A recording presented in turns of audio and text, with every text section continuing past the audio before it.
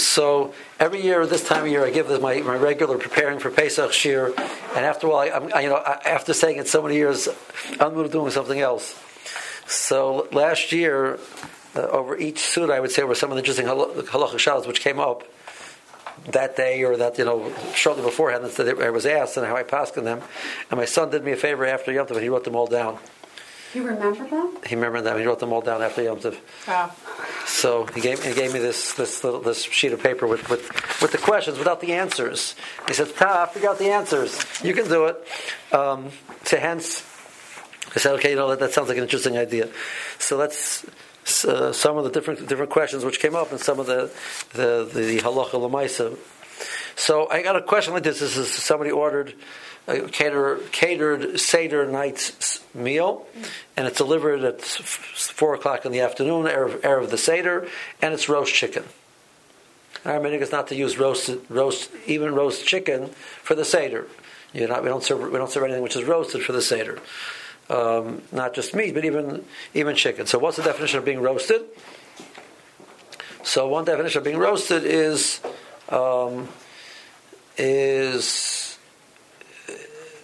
clearly if it's roasted over the fire, even if it's roasted, it's pot roast. Even pot roast is considered roasted. I was going to say, how many of us are sitting there with our fire and spit? With the fire and right. We're not roasting our lamb. Right. So, but even pot roast is considered roasted for this purpose. So the person called me up. What do I do? So could they change could they switch something they had for Yom Tov day to Yom Tov night, etc.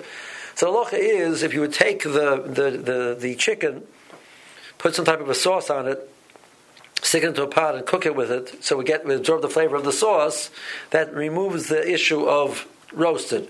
So that was the solution which we came up with, the last minute solution which we came up with at that point in time, yes. So that makes it baked now, as opposed to roasted? Baked and roasted are the same for our purposes. All right, so we can't put it in the oven at all? In the oven, you put it in the oven with a large amount of liquid. That's not called baked. It's called cooked. It's cooked inside the oven, right? The point is, it has to be cooked as opposed to a baked or roasted purpose. So there has to be the liquid has to be there, right? So there has to be enough liquid there that would really make a difference in the flavor. Okay. So you just put a little liquid in that shouldn't stick to the pan. That still would have the issue of being roasted. I get a call erev. It's erev Yom Tov, and I get a call. A woman decided to take care of the bugs in the romaine by soaking it in salt water. So then she called me up and asked me, does that work to remove the bugs? Because they know that if you soak it in a soapy solution, the way soap works is it actually makes the connection which the bugs have with the lettuce, it causes them to let go. And therefore, it's easier to then wash it off under running water and remove and feel that you remove the bugs. And you can check for it more easily. Salt does not do that. So, but that wasn't least of her problem. So she'll do it now. The problem is that we pass on that mortar, which is kavush, is not kosher for mortar. So what's kavush? So kavush is a person would soak the vegetable in water for 24 hours. That's considered kavush. If it's soaked, so if you wash off all of your romaine and you stick it into the bags, and there's a lot of water left in the bags, it's not necessarily a smart idea because you might have the problem of kavush. It's being soaked in water. But that's what it was. That's only 24 hours, and she didn't know that. But the problem is salt. For salt, or if a person would recover something in salt or in vinegar, the shear is the time it takes. The length of time that it gets a din of kavush is the time it takes to put something on the pot and it should boil, which is about 18 minutes. Assume that the halacha is 18 minutes. So it sits in salt water for 18 minutes, it's now kavush, and it's no longer kosher for mortar. So her shayla was about the bugs. I said, ma'am, we can deal with the bug problem, but your mortar is not kosher. Oh my.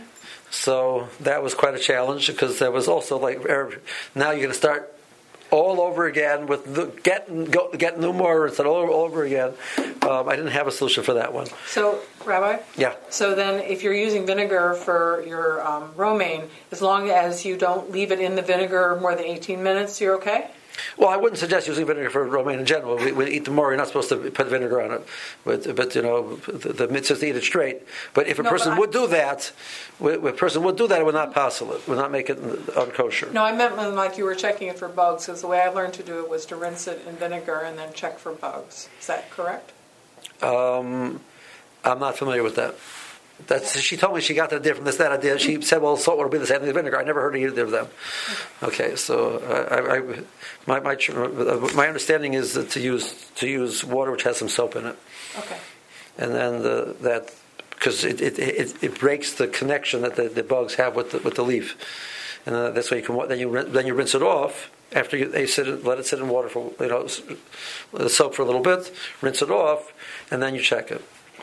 So, Rabbi Reingold, how does one go about, when you say soaked for 24 hours, can you just take us through, you're checking all your Erev Yom Tov? How do you go about making it so that it's not soaking for 24 hours? How dry is dry? How dry is dry? It doesn't have to be bone dry. If you're not getting a collection of water in the bottom of the bag, right, so then you're not worried about that's not because it wouldn't be a problem. If I put it through a salad spinner a couple times, you don't have to a couple times even. Not even a couple times. Yeah. Okay. A common issue which comes up, and this is relevant for this year, is that since the Seder is Friday night, so there are some differences between the Seder Friday night and the Seder during the week. One of them is making salt water. So you can't make salt water. You can't make strong salt water on Shabbos. So if a person forgot to make the Salzwasser for the Seder, so it's Friday night, the person would have to make it. He would have to make it in a weak solution. It would be much more majority of water and much less salt. So that'd be the one thing. The second thing, which also could come up this year, is charosis. So you mash your charosis, you grate your charosis. You also have to mix it with wine. So mixing it with wine and halacha touches on the malacha of lisha. That's you're combining a liquid and a salt together and making a mass out of it. So lisha is a malacha which you can on Yom Tov. That's mutter. You can make a dough on Yom Tov, right? But you can't do that on Shabbos. So a person should be careful to add the wine, preferably before Shabbos. Add the wine into the charosis beforehand. Once you've added wine, you could add more wine. Oh. So how much wine do you add before Shabbos? Like a drop, or it has to be a significant amount? Could be somewhere in the middle. I have a real recipe. No, I'm allergic to all of them. I'm allergic to nuts. Oh, okay. Yes, I'm allergic to all of them. Sfardi one. Yeah, going through the dates. Right. So I have a question. the point is, it should be enough that there's a mass already. It's massing together. Going back to the salt water, how strong is salt water supposed to be? In general, but not in this situation. Yeah. You're right. Yeah. Right. There's, as far as I know, there's no formula given how strong it has to be. Okay. There's like no ratio. There's no ratio. It does say in halacha that when it comes to Shabbos, what's osir, it gives you a ratio, right? Of what's osir. If you do it, if it's less than 1/3 salt, 2/3 water, that's mutter on Shabbos. Less than 1/3 salt. So. Okay. But in other words, you're saying make it in advance. You make it in advance, you do whatever you want. Make it. If you didn't make it in advance, your recipe would be less than 1/3. Okay. Okay. I got these two questions which came up in Erev Pesach questions. Both of them were the flip sides. So if somebody's a Bechor. Now the halacha is by Bechor. The halacha is that a Bechor fast if the father's, if the father's not a Bechor and he has a son who's a Bechor, the father fasts for the child till the child is 13. If the father's a Bechor and he has a son who's a Bechor, the mother fasts till the boy is 13. I never heard that. Okay. So now, but if the son and the father go to a siyum, so then the mother doesn't have to fast. So what's called going to the siyum? So there's two questions which came up. One person came up and said, I was by the siyum, but I ran out before they ate, and I didn't eat any food. Oh no. Right? And one other person, I walked in, I missed the siyum, but I came in time for the food. So what's the main thing? So the colloquial wisdom is the main thing is hearing the siyum. Actually, that's incorrect. The main thing is actually being there for the food. The idea behind it is once a person has been by a Sudas mitzvah and he eats from the Sudas mitzvah, so you're not, even the person is a Bechor, it's proper he should partake of a Sudas mitzvah. And once he's eaten by Sudas mitzvah, there's no reason to fast anymore because you ate. But if he missed the Sudas mitzvah, he left right before eating anything. I heard the siyum and I ran out and went to work. And now 3 o'clock in the afternoon, I want to eat something. Well, I'm sorry, it's too late. So that situation, I told the person that... now, there is one opinion which is makel on it, but it's the way... If you go through the halacha, it seems very clear that the ikar definition of the siyum is not the actual siyum, it's the meal which comes with it. So the example which I gave them on halacha was a fascinating case. There's a tshuva sefer called the Chavas Yor. Was in his generation, it goes back about 350 years ago. He was considered one of the big Dorlei Ador in Psak. So the Chavas Yor had the following shaila: that a person made a neder that he's only going to eat by a Sudas mitzvah. Then he said, "Okay, what's a Sudas mitzvah?" And he sent the shaila to the Chavas Yor. Please tell me what a Sudas mitzvah is. But that's an interesting way of doing it, making the neder and then asking the question. But that's what he did. So the tshuva of the Chavas Yor is one of the. It's for us. It's probably one of the most basic tshuvas about the definition of a Sudas mitzvah. Is this tshuva? Because he goes to all the different possibilities of what a Sudas mitzvah is. He talks about obviously a Suda of a Pidyon Ben and a Suda of the Milah. He says a Suda of a Siyum is called a Sudas mitzvah because you're celebrating the fact that you completed something. So that's a Sudas mitzvah. So let's say you're so excited that you decide to make another meal the next day in honor of the fact that you finished that sefer. It's also a Sudas mitzvah.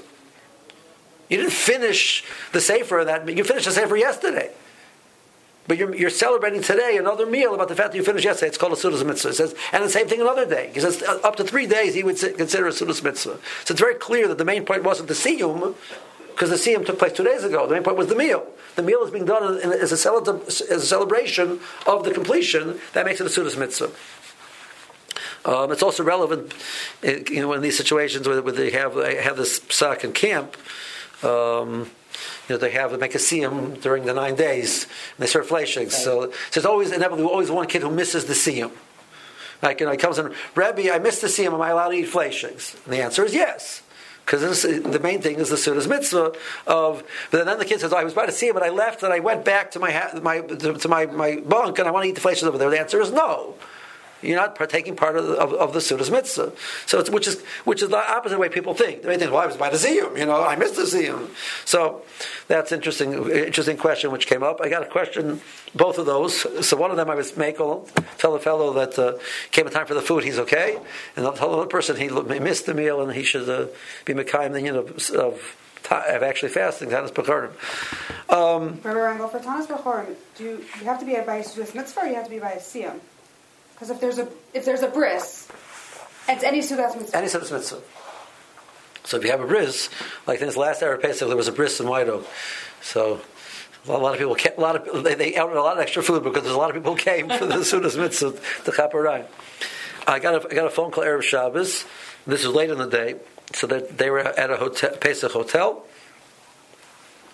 and they set up the neighbors for the women around the corner from the dining room. Around the corner from the dining room. Because there's a lot of people in the dining room, and they didn't want to put it at the table with all these neighbors there, so they put it around the hallway, down the hallway. So I said, "Can you speak to the mashgiach and change that?"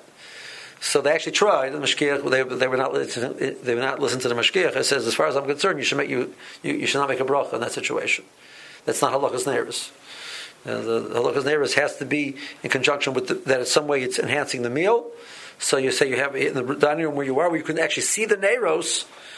There's the neiros there. We say it's enhancing the meal. It's nice to have the lights. It adds a little bit of ambiance, etc. Once upon a time, it was very easy because the lights were what you ate by. The candles is what you ate by. So that was clearly it was in some way enhancing the meal. Nowadays we have electric lights, so it becomes much of a question. Well, what exactly are we doing? The answer is we're adding an ambiance, but down the hallway you can't see them during the meal. There's no ambiance. That being said, it is important. The halacha actually says that halakha's neighbors, besides the fact you have to have lights where you're eating, a person has to have lights where they're sleeping, because Chazal said that if you're in a place where you can't see where you're going to sleep, etc., so a person can hurt themselves, stub their toe on something, trip on something, and then they'll get upset at somebody, and then it's going to affect the shalom bayis, right? Why did you leave that? That type of response. So. Excuse me, Rabbi. So Yeah. you're saying that, like on Shabbos, it's important in the bedroom that there be some light? It's important to be light in a way which can come. It doesn't have to be in the bedroom. It has to be in the hallway. It has to be in some way that there's light which can come into the room, and that a person will be able to see what they're doing in the rooms also. So that comes up a situation. Let's say a person they're going for a simcha and everybody's eating together in some shul's dining room or some hall, and they're sleeping in people's houses. So there's a chiyuv to make sure that there are lights in the houses, and if you go with straight halacha, it might be even better to actually make a bracha in the house where you're staying than to make a bracha by the meal, because the Svardim, the Shulchan Aruch holds that only one woman will make a bracha when there's multiple women lighting, because you made a bracha on this neighbors. The Ramos says because each one woman makes. But each person is sleeping separate. You can make a bracha. In the case where there's no halacha on the achila, there'd be a halacha on the shina. That being said, you're not going to leave candles lit in somebody's house and walk out and leave them there. So can you make a bracha on electric lights? So you definitely cannot make a bracha on a fluorescent or on an LED. You cannot make a bracha on that. The question is, can you make a bracha on an incandescent light? Ramersha holds yes. The Iker Psak is not. The most poskim will tell you not to do that. Rabbi? Yes. What's the difference in the lights? The difference in the lights. Okay. So an incandescent light, the way it works is that the filament the electricity goes through the filament, and the resistance causes it to glow red, become hot to the point that it glows. So it's like fire. So that has a halacha like fire, because there's something which is actually you're generating heat and light from it. So it has a halacha like fire. The way a fluorescent bulb works is that the electricity goes through and it excites the electrons. The electrons affect impact with the phosphorus coating, which its nature is when its electrons are excited, it gives off light, but there's no heat involved in it. The heat that you'll feel in a fluorescent is actually not from the bulb itself. For the most part, usually is because the process of getting your electron, that whole process going, there's a ballast or something inside, which that functions more like an incandescent bulb. There's heat being generated over there, but the bulb itself doesn't work like that. So most persons say that's not considered aish. So, like in a hospital, where I'm familiar with, and people are using Shabbos lights in there because they can't. Right, so they're using electric lights. We have to be careful that they were incandescents. Correct. They should be incandescents. Thank you. Stock up. And then, stock up, yes. Yeah. The LEDs for sure that's LEDs even more. It's even less a concept of the way an LED works is, if you remember your basic science. So there are shells where the electrons go around the nucleus of the atom, and there are layers of shells. They're called subshells. There's layers which. So if you put an electric current through into it, the more energy it has, the closer it goes into the nucleus. When you stop that for a second, so the electrons bounce back out to a further shell. The energy which is released from that process of moving from the inner shell, which is what moved them to the outer shell, which the energy is released, certain diodes will release that as light emitting diodes. That's what it is. So it's nothing. It's electrons releasing energy. There's nothing at all which is burning. It's air. So it's not considered aish. It's really improper that by with this type of hotel they should be having people not lighting in the dining room. It's very improper. That's why I said the mashgiach should try to take care of it. Of course, when the question comes up erev Yom Tov, till you get the right, you're in a rush to get everything done. It's very hard to get things done at that point in time. Rabbi, one other question about that. Yeah. Would you be able to get up and walk into the hallway and eat a little bit and then come back and have that count because you got some ambience in the moment or two you were standing there? I would. If in a situation where I would say it's proper to light, but I would not make a bracha. Okay.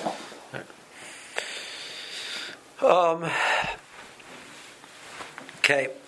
A lot of different questions will come up. I want to move to something else, just because I want to make sure I remember to get to it. Erev Tavshilin. So this year, Pesach falls out, Shvi Shal Pesach falls out on Erev Shabbos. So you have to make an Erev Tavshilin to be able to allow you to cook from Shvi Shal Pesach for Shabbos, which for us will be the last day of Pesach and Eretz Shultz. It's a Pesach weekday, or not weekday. It's a Pesach Shabbos, even though it's not Pesach anymore. You're going to be cooking from Shvi to Shabbos. So it's a very important issue. First of all, that we have to understand the Erev Tavshilin. Erev Tavshilin is not magic. If the Torah will not allow you to cook it from Yom Tov to Shabbos, Erev Tavshilin can't change that.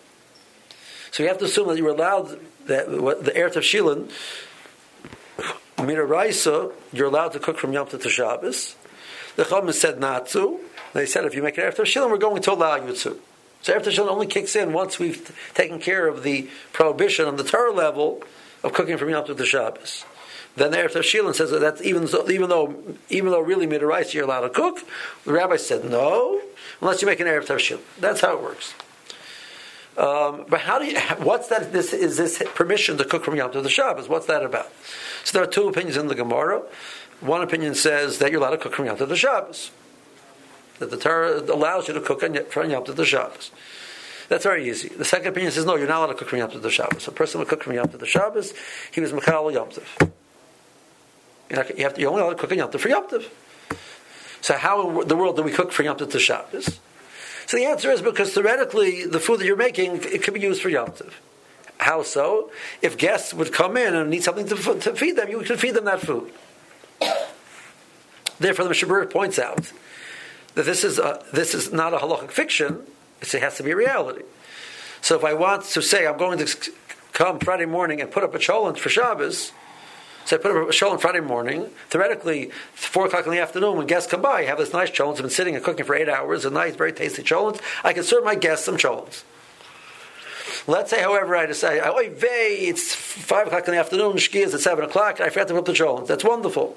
I put the cholent now, it's not going to be edible on Yom Tov, especially not for guests. So according to this opinion of the Gemara, it'd be an Issa D'Oraisa to do that. Now how do we paskin?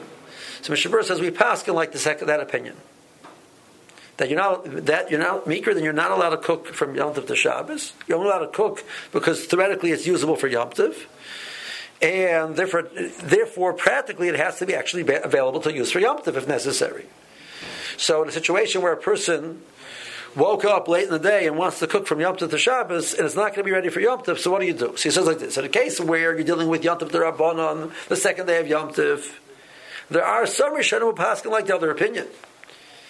So we'll be soymich on that in that situation. But in case where it's a Yom Tov D'Oraisa, says I can't tell you that. So this year we're talking about Shvi Shal Pesach, which is a Yom Tov D'Oraisa. A person has to be very, very careful to make sure that any food they're going to be cooking on Yom Tov for Shabbos has to be cooked in such a way that it's going to be usable on Yom Tov. It has to be put up early in the day. So that's an issue which every time it comes up, I speak about it. And every time I always say, I forgot. It's a real issue. So Mishnah Berurah says, in case a person forgot, he will not be lenient to allow a person to cook the food in that situation.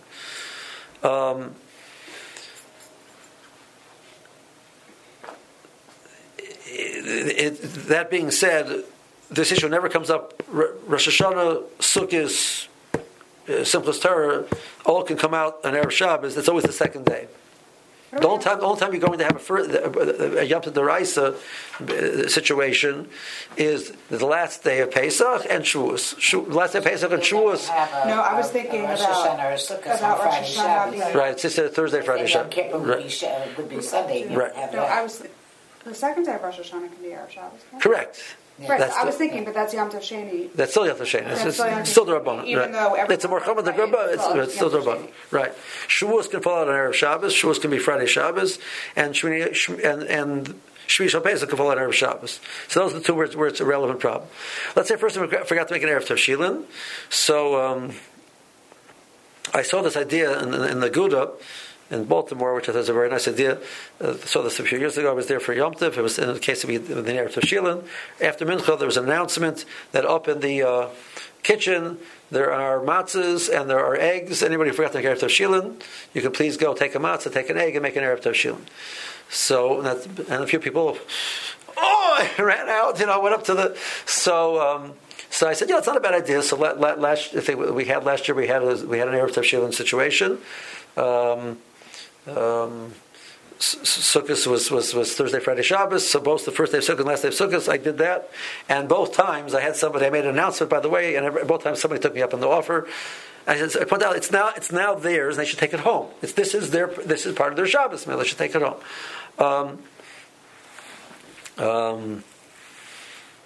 If a person, now theoretically, a person can make an Erev Tashilin long distance.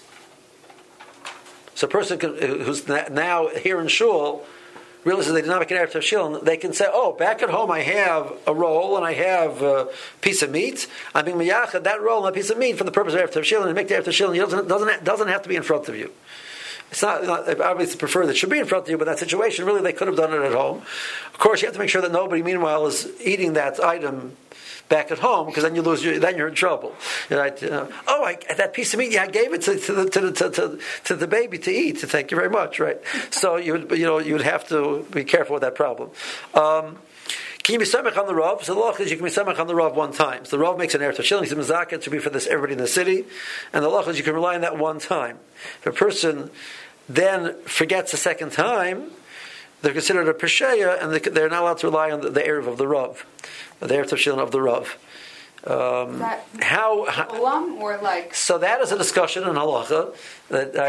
Do you get? Is it like? Is this like an out-of-pocket max? Like, what is this? Right. So it's a lifetime cap or not? Is it a lifetime cap or not? So that's actually a machlokes.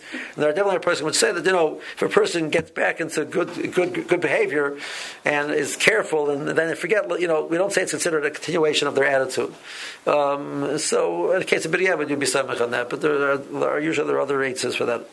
Okay. Some Seder questions. Person wants to mix wine together. So we know it's preferred that the wine should be colored red, zecher to the nisim. I like white wine better, so I'll put a little grape juice into my wine, and now my wine will be red, right? So here's the question. So one of the Lamates Malachos is surveya, which is coloring. So we know that the coloring doesn't apply to oichel. There's no issue of coloring when it comes to oichel. There's no tzevei when it comes to oichel. However, the post can raise the following point. So let's say he said that's all if my main focus is mixing the foods together, and it happens to be that the color is produced.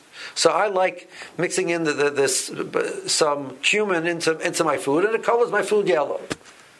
But my goal isn't the yellow color. My goal is the taste. So that's not a problem with survey. However, in a case where my goal is the color, so the Debrecen has the following question. So you remember that you have like these, they have for the bathroom, for the toilet, they have these water fresheners which color the water blue. Are you allowed to use them on Shabbos and Yom Tov? Well, it says, there's no tzviyah when it comes to oichel. It says, but over here, my point over here isn't oichel. My point over here is I like the color. I want it to look nice and fresh and clean. My goal isn't that, says that he feels in that situation it would be also to do that. So, taking that logic and applying it over here, so there's the person who raised the question. So what you do is, you pour your white into the red. You don't pour the red into the white. Because then you don't see a process of coloring taking place. If you have white there, you pour the red in, it's coloring it. If you have red and you pour white in, you don't see any coloring taking place, and that's mutter.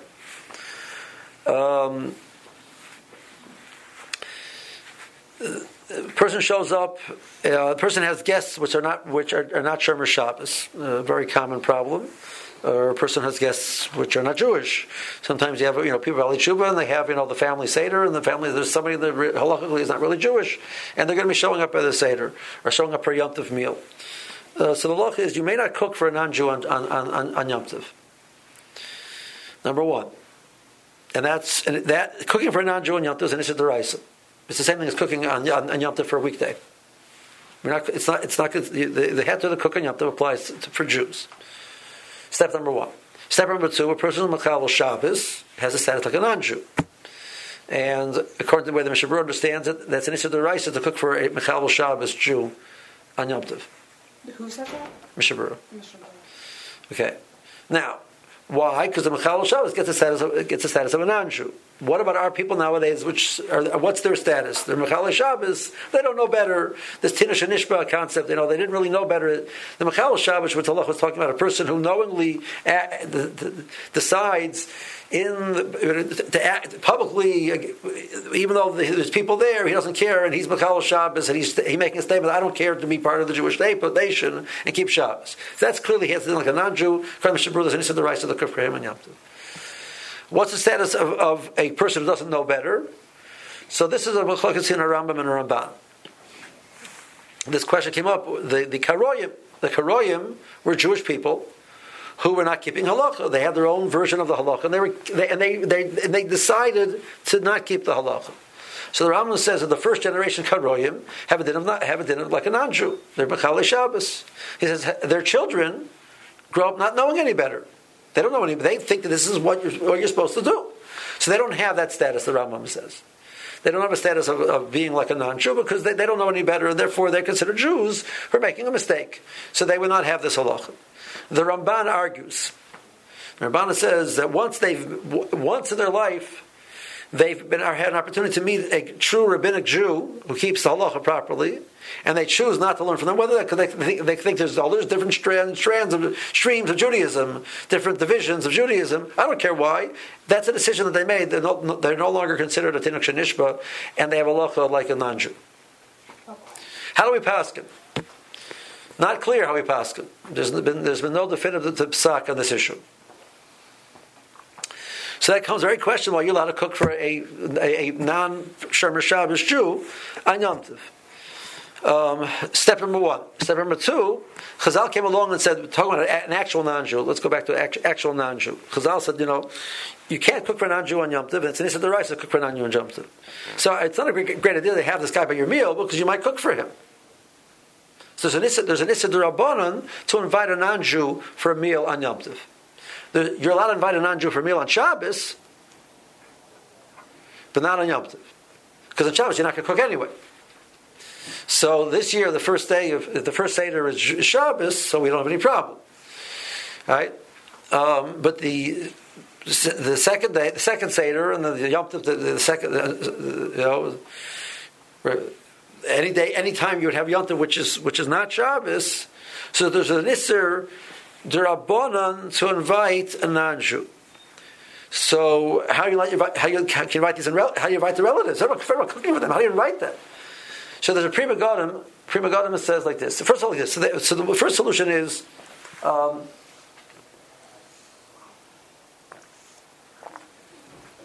We advise not to do any cooking on that situation. The same way on Shabbos, all the food is cooked beforehand. I'm not cooking anything, so I want to cook beforehand. This is very relevant when you have a Pesach hotel. So some of the people in the Pesach hotel are not halachically Jewish necessarily. Some of the people in the hotel are not Shomer Shabbos, but they come for a Pesach hotel. So my staff can't be cooking for them on Yom Tov. So the answer is you want to have the food as much as possible, cooked beforehand. Now that's not very. If you have a very, very fancy hotel, of course, part of the sales pitch is it's freshly cooked, right? So that's wonderful, But since that's where you get one of your tensions between the mashgiach and the Rav Machshir and the hotel. There's a Prima Godim who says a leniency, which he says that if there's a concern of shalom bayis, of Eva, we can be lenient on the Issa d'Rabbanan. So if you feel that it's going to affect the family negatively by not inviting these people, you can invite them. It takes away the Issa of inviting. It doesn't allow for the cooking part. So now the person says, it says, do me a favor, can you put up, I don't have a percolator up for you. I use my teapot. It says, can you put up a water for a cup of coffee for me? The answer is no. I can't put up a cup. I'm erasing this whole thing. Right? I can't cook for them on Yom Tov. So I put up the pot for a non-Jew a pot of water to cook them a cup of coffee on Yom Tov. I did it in a D'oraisa. Can I? Okay, so what's the solution? I think I know. What? Yes. I think I know because I'm a Giorit. So I think the solution is that you cook a whole bunch of food for the Jewish people. Good. And then the leftovers can go to the non. Right. So there's a rule called Riva B'Shurim. If in one action you're cooking a larger amount for a Jew, not a game, but truly, then there's no issue if you cook for the non-Jew also. So I put up. He said, "Oh, I'll join you in a cup of coffee," and then you have to put enough water in the chatchila for both of you. Right. You can't add water after. That doesn't solve the problem. So okay, you know what? That's a great idea. So you have to be on your toes. Yeah, a cup of coffee, great idea. I think I'll join you. I'll put up water for the two of us. So then you put up water for both of you. Then afterwards, you can make the coffee for both, or whatever the situation might be. But that's an issue which you have to be aware of, which has some challenges in it. So this is the same for a non-frum family. And this would be the same thing for a non-frum family. Okay, I'm remembering why we just don't invite them. Okay. you remember why your husband says we're not going to invite the preemptive. That's what the answer Yeah, no, is. I'm remembering why. Like this is why we just don't want to deal with it. But okay. for people who are in Kiruv, how do they do this? Does this include warming up food when you say? Now, so warming up food is done. So the Pri Megadim says, as I said before, if the food is cooked before and warming is not a problem. Okay. Warming basically really is the same thing as Shabbos. So there's not. It's only if it's very liquidy, like if it's a soup, I can't warm it up for them. Except that I'm warming it up for everyone else because it's a pot of soup. Right. What are we doing anyway? Right. But if they say they come in the next morning, that soup was great. You mind give me another bowl of that soup? Oh, nobody else is having soup, just them. You have to be on your toes. You have to be because. What I would do is I would try to incorporate things that I thought that my parents would want. Right. I would try to incorporate that into the meal, so I shouldn't be in the position where they would say, "Would you mind making me?" Right. Excellent. What was that? Well, because when I was married, both my husband and I were both converts, so everybody who was coming to our Seder was like crazy. So we would try to make ahead of time everything that we thought that they might want and incorporate it into the menu, so that way nobody would be asking for something special that we couldn't give them, and we wouldn't be upsetting them by we didn't have prepared already. Right, exactly, and they wouldn't be upset that Oh, I asked you to make me this, and you didn't do that. Right, exactly. You didn't make me any knedlach. We made you knedlach. Here, have a knedlach. Right. Okay. Want pizza? Forget it. Okay. Question which comes up is a person's having a difficult time swallowing the matzah. So they want to soak the matzah, or they want to drink some water with the matzah. So soaking the matzah. In general, we discourage that. A person who's an elderly or a person who's ill, there are leniencies which will be possible to do that. Which I'm not going to get involved in the details of that unless it's Negeya. Drinking water with the matzah. A person's eating matzah and they want to take a drink of water into their mouth. That is mutter. I'm saying that with a little bit of hesitation because it's not. We prefer not to do it, but it's mutter. So a person really is having a trouble getting the matzah down, and they need to take a drink of water. That's mutter. What about after the matzah? Like that's mid matzah. I'm saying like that's like in the middle of your shir. Right. You're done. Yeah, gesundheit. I've never seen anybody take the water off the table. No, yeah, but on the other hand, you never see most people taking a drink of water in the middle of the matzah either, right? That's true. Right. Okay, I found chametz. Oh yes. Right? This question always I found chametz. A Cheerio. Yeah. So it was a Cheerio. It's one thing, I one year eschatoi master hayom. So 1 year, I did the bdika. We did the cleaning, everything like that. It's the first day Yom Tif, and we take the umbrella stroller out to go to the park with a Lazar, I think it was, maybe Chana Bracha, and there's a roll crumpled up, because when you close it up, so there's a bag which I hadn't noticed because when it's closed, you didn't notice it. There's a bag with a roll in it, a full bona fide roll, like in a stroller or something. Like in the stroller, the umbrella stroller, And I said, okay, I didn't do my B'dika well this year, So, what do you do? So the halacha is that, first of all, that the halacha is that chametz is muksa on Yom Tov. So you can't move it. What kind of muksa? What kind of muksa? It's muksa. It's a real muksa. It's real muksa. Okay. You really can't move it. Right. So for the halacha says that but on the other hand, you're not supposed to leave chametz there because you might come to eat it. So you're supposed to cover it on Yom Tov. You're supposed to cover it over with some type of kli. Now, if you think that talking to the ladies, I'm going to let you, Rabbi, use my pace of the kli to cover up your role. You got something coming, right? But that's the halacha. You cover it up with the kli. And the status of the kli? The kli, it's cold. It's just wash it off with cold water. Don't worry about it. Okay. Yeah. One year, my daughter pulled a whole bunch. We missed a pocket somehow, and she was playing. She pulled her pocket inside out. Now came all these saltines that were crushed, and they went all over the rug. So after I cried and screamed and ran around, and I put towels on top of it all, right? Because I didn't have a kli that was that large enough, right? Yeah, so that would be correct. That would be acceptable. I think that'd be acceptable. Okay. Now, immediately after Yom Tov is over, Chol Hamoed, you have to dress it. So the halacha says you have to burn it. You take it outside out of your rishus and you burn it. The question which comes up, a fascinating question which comes up nowadays is, we sell in the shtar which we sell the chametz to the non-Jew. We say whatever's in place X, and then we throw in its clause and any other chametz I have in my house. Why not? Might as well have that there for good measure.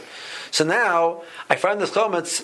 This chametz doesn't belong to me. It belongs to this the guy that bought it, right? So I'm not allowed to burn his chametz. I'm a ganef if I burn his chametz. Mm-hmm. So now what's supposed to happen? So what do you do? And let make it more complicated. Okay. So there are some opinions that one opinion which says, okay, so you can't burn it. So what do you do with it? So you take it and put it together with the place where you have the chametz you sold to the goy.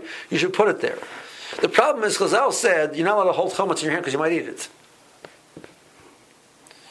So how do you get your chametz outside to burn it? On Chol Hamoed, the answer is Chazal say the logic. It's not logical that you'll be eating it if you're running outside to burn it. But here I'm not running outside to burn it. I'm running outside. I'm going to put it away. So I might come to eat it. So the Chazal Ish says you would have to actually not move it by hand. You'd have to kick it. It should be like a shnui. You'd have to do it. You can do it with a foot. You can do it with a stick. You don't do it by hand.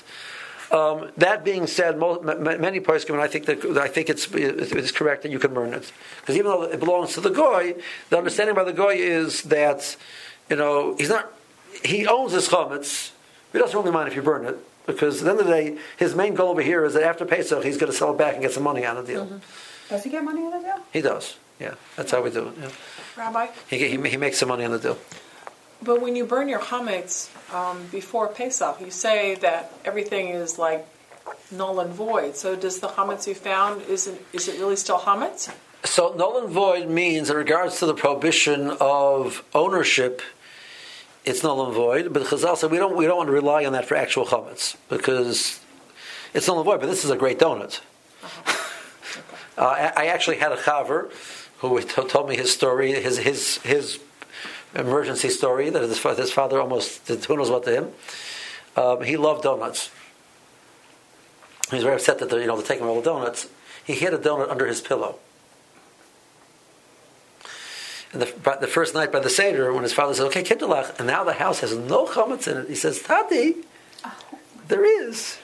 What do you mean? He runs to his bedroom and he pulls out the donut. He starts running to the table to show his father. Please tell me this wasn't like a powdered sugar. So the father, he has this get that thing out of here! Running towards the Seder table with the donut, like you're crazy, Suffice it to say that the young man was treated to Scarred for life. What? Scarred for life. He was treated to some. Say if it's Chol Hamoed, you should burn it. Yeah. All right, so I'm comfortable saying you should burn it. Yeah, not like that. Okay, what if you and basically because the guy doesn't care, really. Right, correct.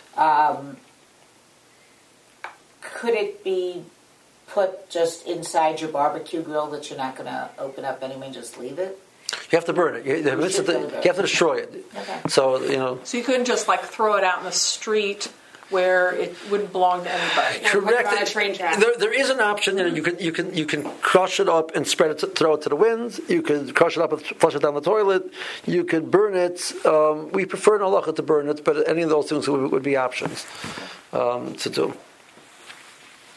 Okay, so now here's the flips. The second half of this conversation, which I got this again. Erev Yom Tov, the person says, "Well, I need something from the Chametz cabinet. the chametz cabinet, or better, it says, I was like really smart. It says, I sold the whole room to the goy, and I put all my chametz in there. I need something from the room. It says, excuse me, you sold the room to the goy. You're trespassing. So some shtoris actually have a clause that if I need to, I can go into the room.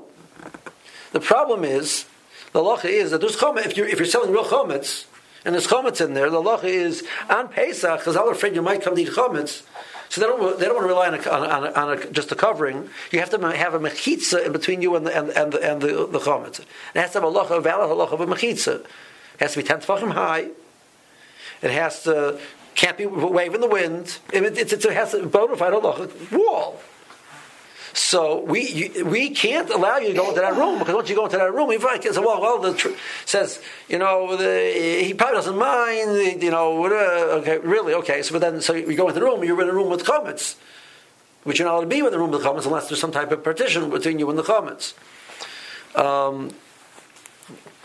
So that's something which people have to be aware of, that there is a requirement of this partition. There is a kula, which I saw recently. It's talking about if you have something which is varei chametz, it was selling chametz gomer, and so it's varei chametz, and it's in a place which theoretically you might be going. You need a mechitza. If I'm going to put it somewhere, I have it somewhere in my basement. I have a room off to the side which I don't go into at all, and I'm not really selling chametz gomer anyway. So then you don't need mechitza. That's good enough. Just putting it in the room, even without selling the room. If you sell the whole room, so you have no problem. It's not my room. Mm-hmm. That's the mechitza. There's a door. But once you walk through that door, you've taken away your mechitza.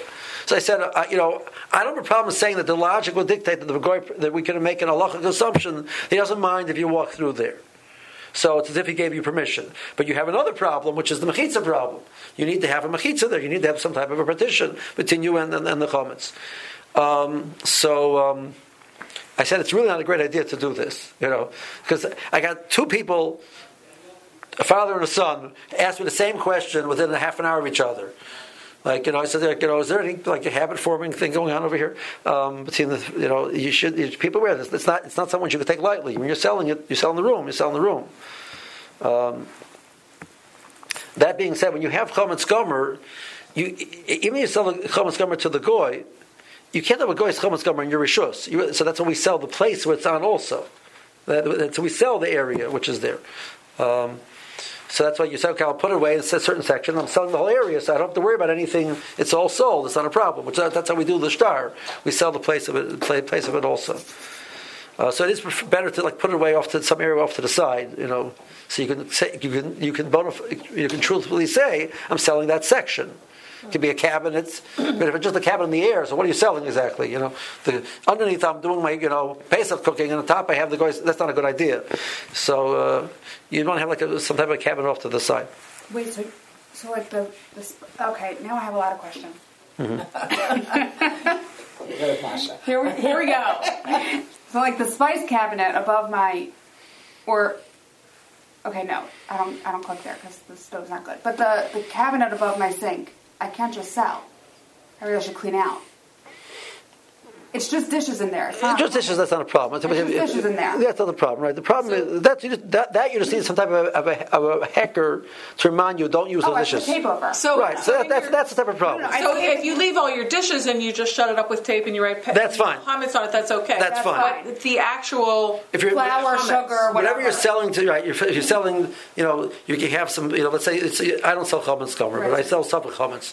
So sabach chametz, most vinegar in America is not chametz, but Sudar is vinegar, which is chametz. So vinegar it's in your ketchup and your mustard and your mayonnaise. Right. All that stuff is in that cabinet. You know, it's inside. I put it in a specific cabinet, and that whole thing, top to bottom, belongs to the guy, and it's off to the side, and that's it. I put it down in the basement, and that's it. So I really have to take it out of my kitchen. You really should. It's in a cabinet that's closed. So you should take it out of the kitchen. Yeah, it should be to be able to say that this mokum belongs to him, not just the cabinet, but the floor that's standing on belongs But to my him. dishes can stay put. Dishes can stay put. Oh, we're not done yet. Okay. Okay, when you said a real mechitza, you said it can't blow in the wind. So hanging up sheets is not sufficient? If I want to I want to partition off. Unless you tie them down on the bottom. What if I have to put rocks? Like, just have to. I have no real way to tie them down.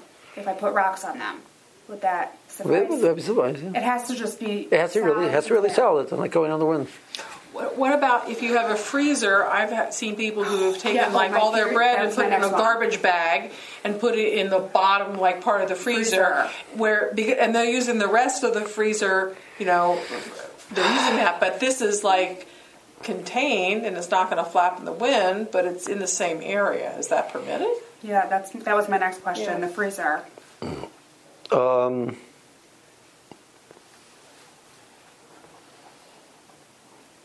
Clearly labeled. It says chametz. It's clearly labeled. It's right. I understand. So the clear label. The problem is that you have if it's true chametz. If it's not, whatever. If it's true chametz. No, it's true chametz. True chametz. You have Chazal required a mechitza. Well, if it's in a drawer in the bottom of your freezer, would that qualify as mechitza? Or if I put it in a box, right? I don't think so. You don't think so? I don't think so. So we got to really empty the freezer. Yeah. Oh my, Rabbi, you just made my Yom Tov a lot harder. Well, so the solution is you have two freezers. But I don't have two freezers. So you find a neighbor who does and stick it in theirs. Right. I'm saying, I have a freezer upstairs and a small one.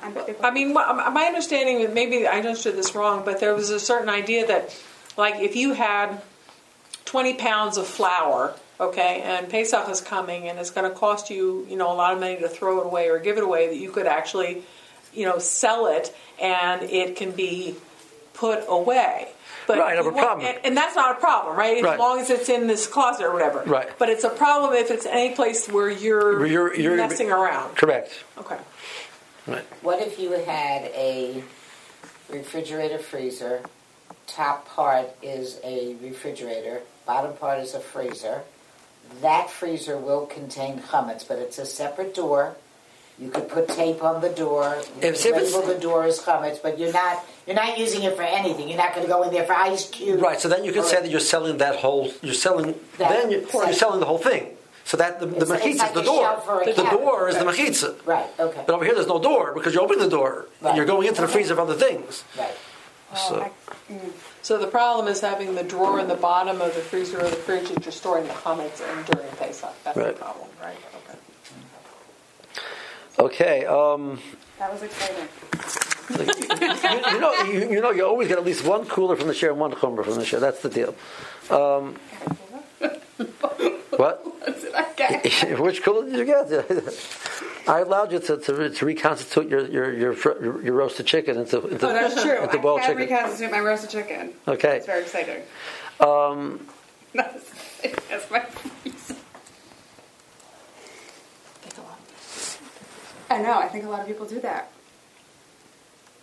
I think a lot of people do that. What? With the freezer. I know. That's a good point.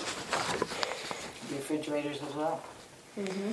People put things in a in the fridge. Oh my gosh. In the vegetable part. In the vegetable bin. Oh shoot. Right. For sure. This is always very exciting, Rabbi Reingold. Okay.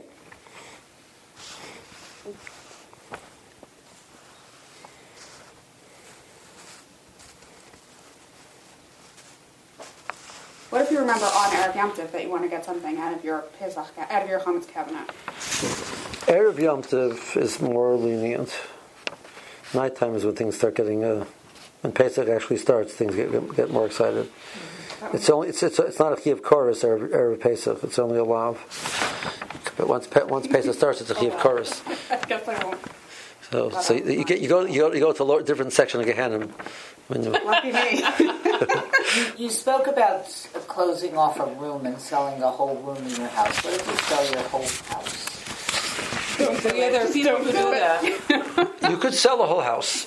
You could sell. You're not planning to be home. Right. So you but, could. but let's say something happened and an important paper was needed from your house. Right. So that would be this type of question. So you could sell the whole house, and if you sell the whole house, and the sale is effective, for example, this is a common question. When we usually make our sale the 14th of Nisan, Erev Pesach, sometime in the early, in the morning. Right. The night you do B'dika the night before, so when the night before I still own that item, so I have to B'dika on it. Let's say I would sell my house on the 13th. Mm-hmm. So when it comes to the night of the 14th, it's not my house anymore. So I'm not chayv in B'dika. So a person would be able. The Mishabur says you shouldn't do it in such a way that you're going to lose your mitzvah b'dika. So the answer is you keep one room for yourself, and you buy one room, and the rest of the house you sell. Or you're going to do b'dika where you're going. You're going to. Oh, that's interesting. Oh, so you keep your You can do b'dika in the hotel room that you're going to. You can do. You're not going to lose the mitzvah b'dika, right? So I haven't lost the mitzvah b'dika. I've sold the whole house. I'm punching from doing b'dika in the house. I sell it on the 13th, and that's fine. You can do that as long as it's sold, beforehand. But now you need something. So theoretically, you could go in because we have to get. We have a trespassing issue. It belongs to the goy, right? So we'll say, probably he doesn't mind if I go in, or you write in some shores they actually write, I have greases regal, etc.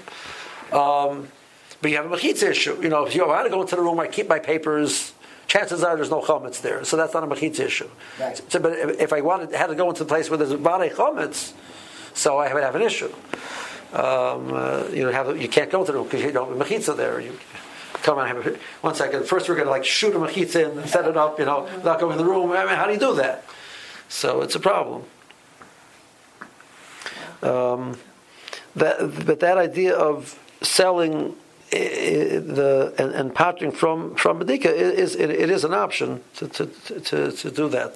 I got a shayla that the family has. They have a non-Jewish au pair which lives there. They're going away for Yom Tov. The non-Jewish woman is staying in the house. So they just basically so they can't sell out the house because they have somebody staying there. Who's going to be cooking chometz? Aren't there a lot of trials on that? In your house? So there's many different questions that come up with that. But one says, like I said, well, you can sell the house to her. Mm-hmm. I can't, she can't sell to somebody else because then she has to get permission to stay there. You can sell the house to her. So now it's her house, it's her chometz. Now you have to deal with. What are your issues of your meat in your freezer, your wine, your oven, many different issues which we had to go through, work them out. But that was the phone call. That was the phone call for today. That was today? That was today. Oh my. No, that was yesterday. I'm sorry.